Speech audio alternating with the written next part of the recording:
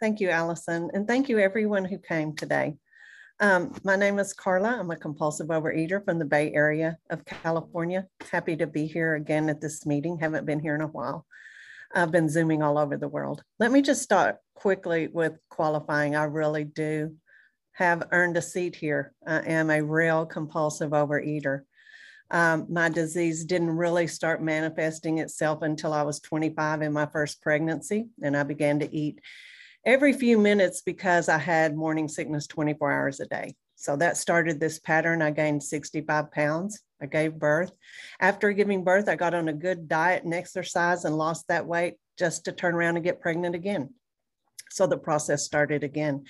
After this second pregnancy, I had 2 children under 17 months. So the last thing I cared about was weight, food, or anything else. I didn't pay attention to anything but them. Obviously kept eating.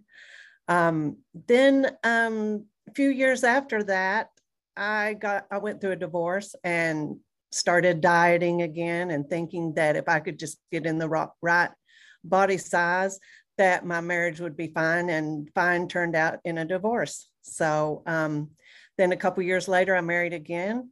2 months into that, I got pregnant again, and y'all know the story, how that went. So once again, I started eating every few minutes, gained a lot of weight. Once that third child was born, I was in the clutches of this disease. I couldn't quit eating. In 2005, I was given a medical death sentence that if I kept eating, I was going to kill myself. Not only that, I had watched 3 immediate family members die from horrible complications of this disease. It wasn't like I didn't know that something was going on, even though I had no idea it was a disease. So for 5 years, I went on a perfect eating plan and exercise and was perfectly healthy and content, I thought. And one day I saw what I know now to be an alcoholic food and thought, you know, I haven't had anything like that in 5 years. I can have one. And that one turned into another one in just a little while, and another one and another one. And from that day for 9 years, I was in the clutches of a horrible, hopeless eating. Every waking moment, I only slept about 4 or 5 hours a night. If I wasn't asleep, I was eating. I was so miserable. I would wake up every morning catching my breath. I'm killing myself, and I couldn't stop. Today will be different, but it never was. Finally, to my memory, the first time I really cried out to God and said, please help me, I can't stop eating. I specifically heard OA, and I didn't know what that was. So I came to my computer and Googled OA, and Overeaters Anonymous came up. And I just began to weep, thinking that's my answer. I mean, I knew, even though I did not know what it was, I didn't even try to read what it was. All I saw is the word meeting, and there was one the next morning at 9 o'clock. And that's when I crawled into my very first OA meeting. And with that, I'll stop at my story, and I want to read the literature. I want to share with you all today OAs for today on page 210. This is the happiest conversation where there is no competition, no vanity, but a calm, quiet interchange of sentiments. Samuel Johnson. How good it feels to be with OA people, whether in a meeting, at a coffee shop, a gathering, or on the telephone.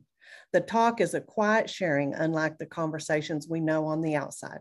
We discuss endlessly what the illness is like and what the program has done and is doing for us. If we participate long enough, we hear our story, or at the very least, find something with which we can strongly identify. Even the most competitive people eventually find that there is no need to impress anyone, to prove that they're better than anybody else.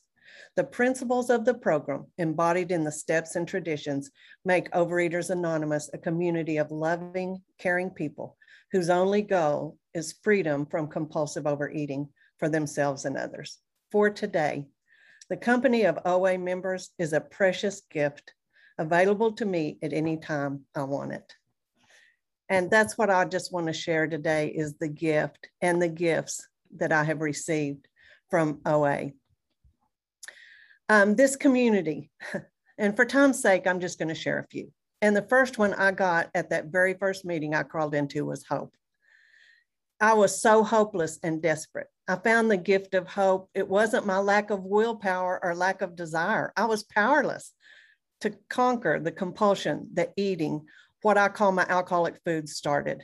And there was a solution. And then the gift of acceptance. I found you who are like me. You ate like I ate. You thought like I thought, and you suffered like I suffered. A fellow put her arm around me and told me, welcome home. We've been waiting for you. That simple act, that gift brought me life. Then there was my sponsor, the gift of a person who was brought to San Francisco from New York at the time I needed so much guidance. She guided and empowered me to seek and find my way of recovering from compulsive overeater. She really is my true north, and she continues to help me adjust, make adjustments in my life and my thinking. Then was my higher power, the gift of a redesigned relationship with God, prayer and meditation, a relationship where I could invite that power to be my container. You know, a fire in the forest is destructive, but a fire in a stove is very beneficial. This gift brought me transformation. It was done to me, not by me. My willingness to invite. God, may your will and mine be one. The invitation to change me. And the gift of abstinence. The gift of abstaining from the behaviors and the foods that imprisoned me in the hopelessness of addiction. I've been abstinent for 800 days today, but time is not a tool. So I woke up this morning a compulsive overeater. By the absolute grace of my higher power and my willingness to turn that power from my broken mind and body. Once I made that choice and began to take that action, my old belief system, which kept me in my addiction, began to break away.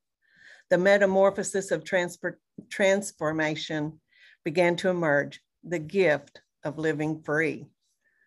Then the gift of the set-aside lifestyle, asking God upon awakening in any time that I'm aware of being disturbed to please set aside everything I think I know and the beliefs that are causing my disturbance and open my mind to a new way of thinking, that course correction and connection, the gift of outreach to another OA member, receiving suggestions of actions that have helped them recover, and then passing on those suggestions to another member who reached out to me. And the gift of sponsees, wow, to watch someone transform. You know, I couldn't watch myself because I was living it, but I can watch another person and to be in on that transformation for another person. There's not a joy like it, and it breathes so much life into my recovery. And my connection, the gift of outreach to another OA member, receiving suggestions, and then my gift of reaching out. Literature, oh, the literature even for today that I read today, this book, the OA literature of stories is where I started before I started the steps. And those helped me so much in those first days. Promises and suggestions. The big book of Alcoholics Anonymous, were the specific instructions of how 100 people recovered from this seemingly hopeless condition of addiction.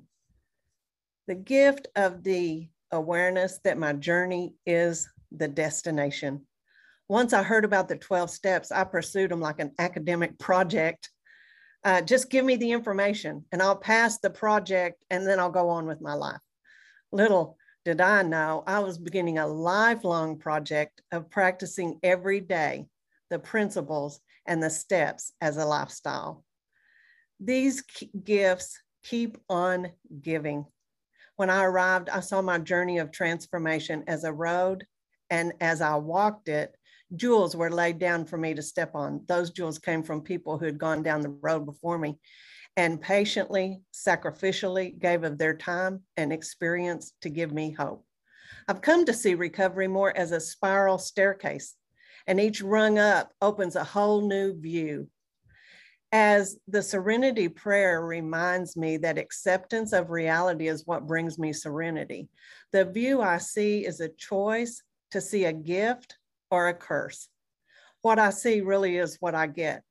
And as I continue to keep myself in a place of being changed, willingness to act on the intuitive thoughts, to do better, can I be better? It's not about looking better. The gift of inclusion, I want to be so grateful for. I put my hand in yours, and together we can do what we could never do alone. No longer is there a sense of hopelessness. No longer must we each depend on our own unsteady willpower. We are all together now, reaching out our hands for a power and strength greater than ours. And as we join hands, we gain love and understanding beyond our wildest dreams. That gift of inclusion brought me transformation. And if you're new to OA, welcome home, welcome to the family. We all have the same last name and we walk each other home. We have been waiting for you and saving you a seat. This family is the gift that keeps on giving, one OA member sharing with another their experience, strength, and hope. I'm so grateful for the opportunity to share mine. Be blessed and have a great day, and I pass.